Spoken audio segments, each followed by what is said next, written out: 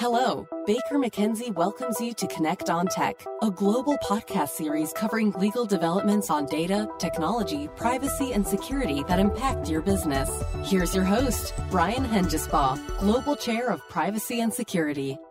Welcome back to Connect on Tech. I'm Brian Hengesbaugh, Global Chair of Privacy and Security at Baker and McKenzie. So happy today to have two of our great partners, Valerie Mirko and Peter.chan, with us. They are from our North American regulation, financial regulation and enforcement practice. Valerie comes to us. She was a former general counsel of the North American Securities Administrators Association, and Peter was a former SEC enforcement official. So Valerie and Peter, welcome to the show. Thank you. Happy to be here.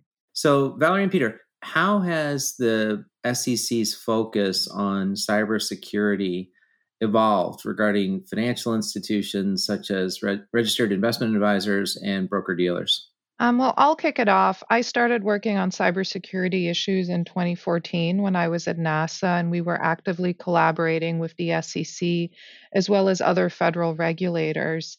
At this point, the core regulations the SEC focuses on from a cybersecurity perspective are Reg SP, which is a policies and procedures requirement requiring safeguards for the protection of customer records and information, and also Reg SID, which is a red flags identity theft rule that also requires policies and procedures. That said, at this point, the SEC has built up a lot more expertise when it comes to understanding cybersecurity risk. They're not just asking firms about their policies and procedures, they're really testing from a technological and operational perspective. So in that sense, I would say the SEC's focus has really evolved on a keen understanding of what financial institutions are facing and how to examine for that. And, Valerie, just to add to this, I came out of the SEC Chicago office, and my former colleagues at the SEC Chicago exam and enforcement team have been leading the SEC nationally on first really understanding and learning about cybersecurity issues and concerns from the financial institution side of things, including investment advisors and broker-dealers. But I'll tell you that they have quickly morphed from being understanding of the challenges and tribulations to looking away from them as victims and more as to what they should and could have done to mitigate the risk. And they have absolutely been focusing on adequacy of policies. And like you said, these are very savvy technical experts who have been diving into the operational side to see where they're up to snuff. Yeah, no, that's great. So that makes perfect sense. In a world of evolving and increasing threats from nation state actors to financial crime to just hacktivists trying to disrupt things, it makes perfect sense that the SEC would be, diving into making sure that companies are sort of very active in actually implementing really good controls and protections for information. So beyond just looking more closely at exactly that, how are these things being operationalized? Are there key priorities and concerns that we know the SEC examination staff is going to be looking at for cyber? Well, exam priorities come out every January, and the now Division of Examinations, formerly OC, usually publishes pretty extensive priorities that include cybersecurity priorities, and then sometimes also publishes follow-on focused priorities on cybersecurity. Obviously, this year has seen a change in administration. The chair is currently vacant at the SEC. There's a chair vacancy. So we're seeing that these priorities have been slightly delayed and that they have not yet been issued. That said, I would expect the Division of Examinations to continue its focus of the last few years, as Peter said, on really looking at how these policies and procedures are operationalized.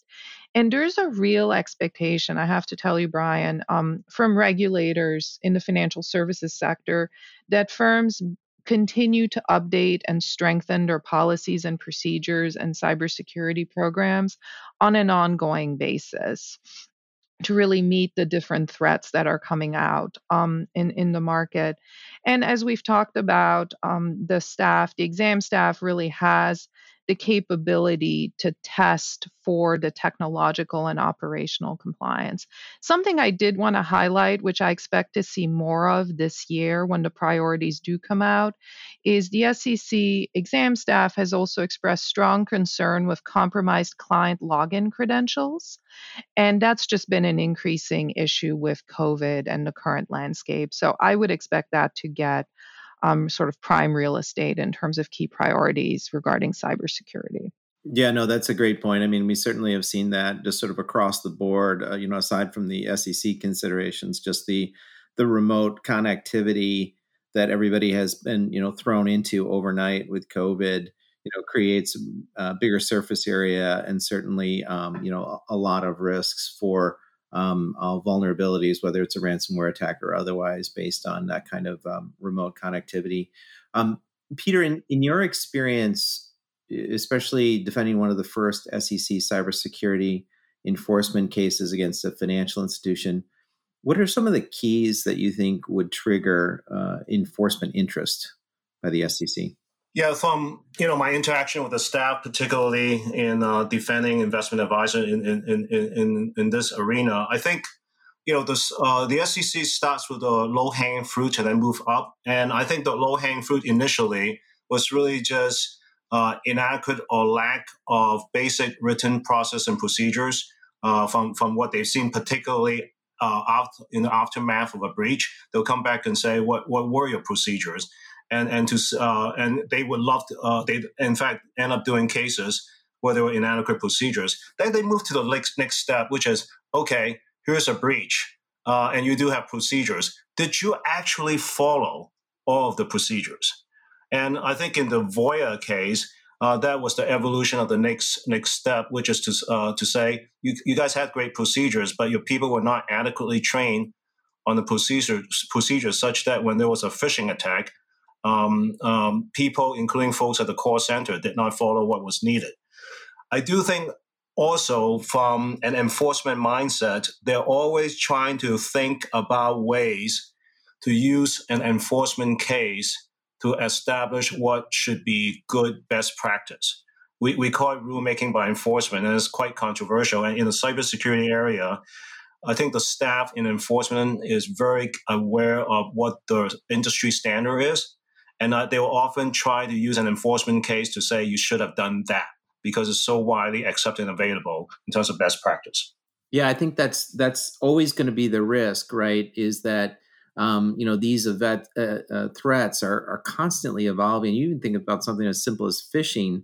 Well, the social engineering, the amount of effort that somebody can put into a social engineering attack, can be quite tricky to ascertain, right? It kind of continues to push the envelope. So, keeping up with training, it's one thing to say we've done some training, but are you really pushing that to make sure people are aware of the latest threats and the latest how these things kind of present so that they're able to ascertain, oh gosh, this is a fish, that sort of thing. So what about looking ahead in terms of the SEC under the new administration? What are we expecting there? Well, I think that's where we really need to talk about the recent market turmoil. And I just think regulators across the board, but especially the SEC, will expect that financial institutions factor in this turmoil as opposed to, it's really kind of a real life stress test and really identify whether adjustments need to be made within their cybersecurity programs. And that's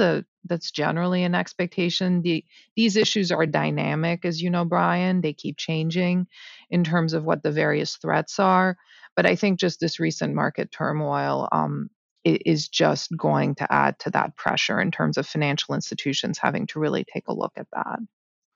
And Valerie and Brian, just to put on my former hat as an SEC enforcement official, I'll tell you, the recent GameStop and market turmoil event really, further, frankly, create concern for the regulators as to whether the existing cybersecurity process and procedures by financial institutions are good enough based on this recent market stress. The wake-up call here for the regulators and I think for the industry is that in the past, the concern has always been cybersecurity breach in the financial market for people to do market manipulation, insider trading, to make money.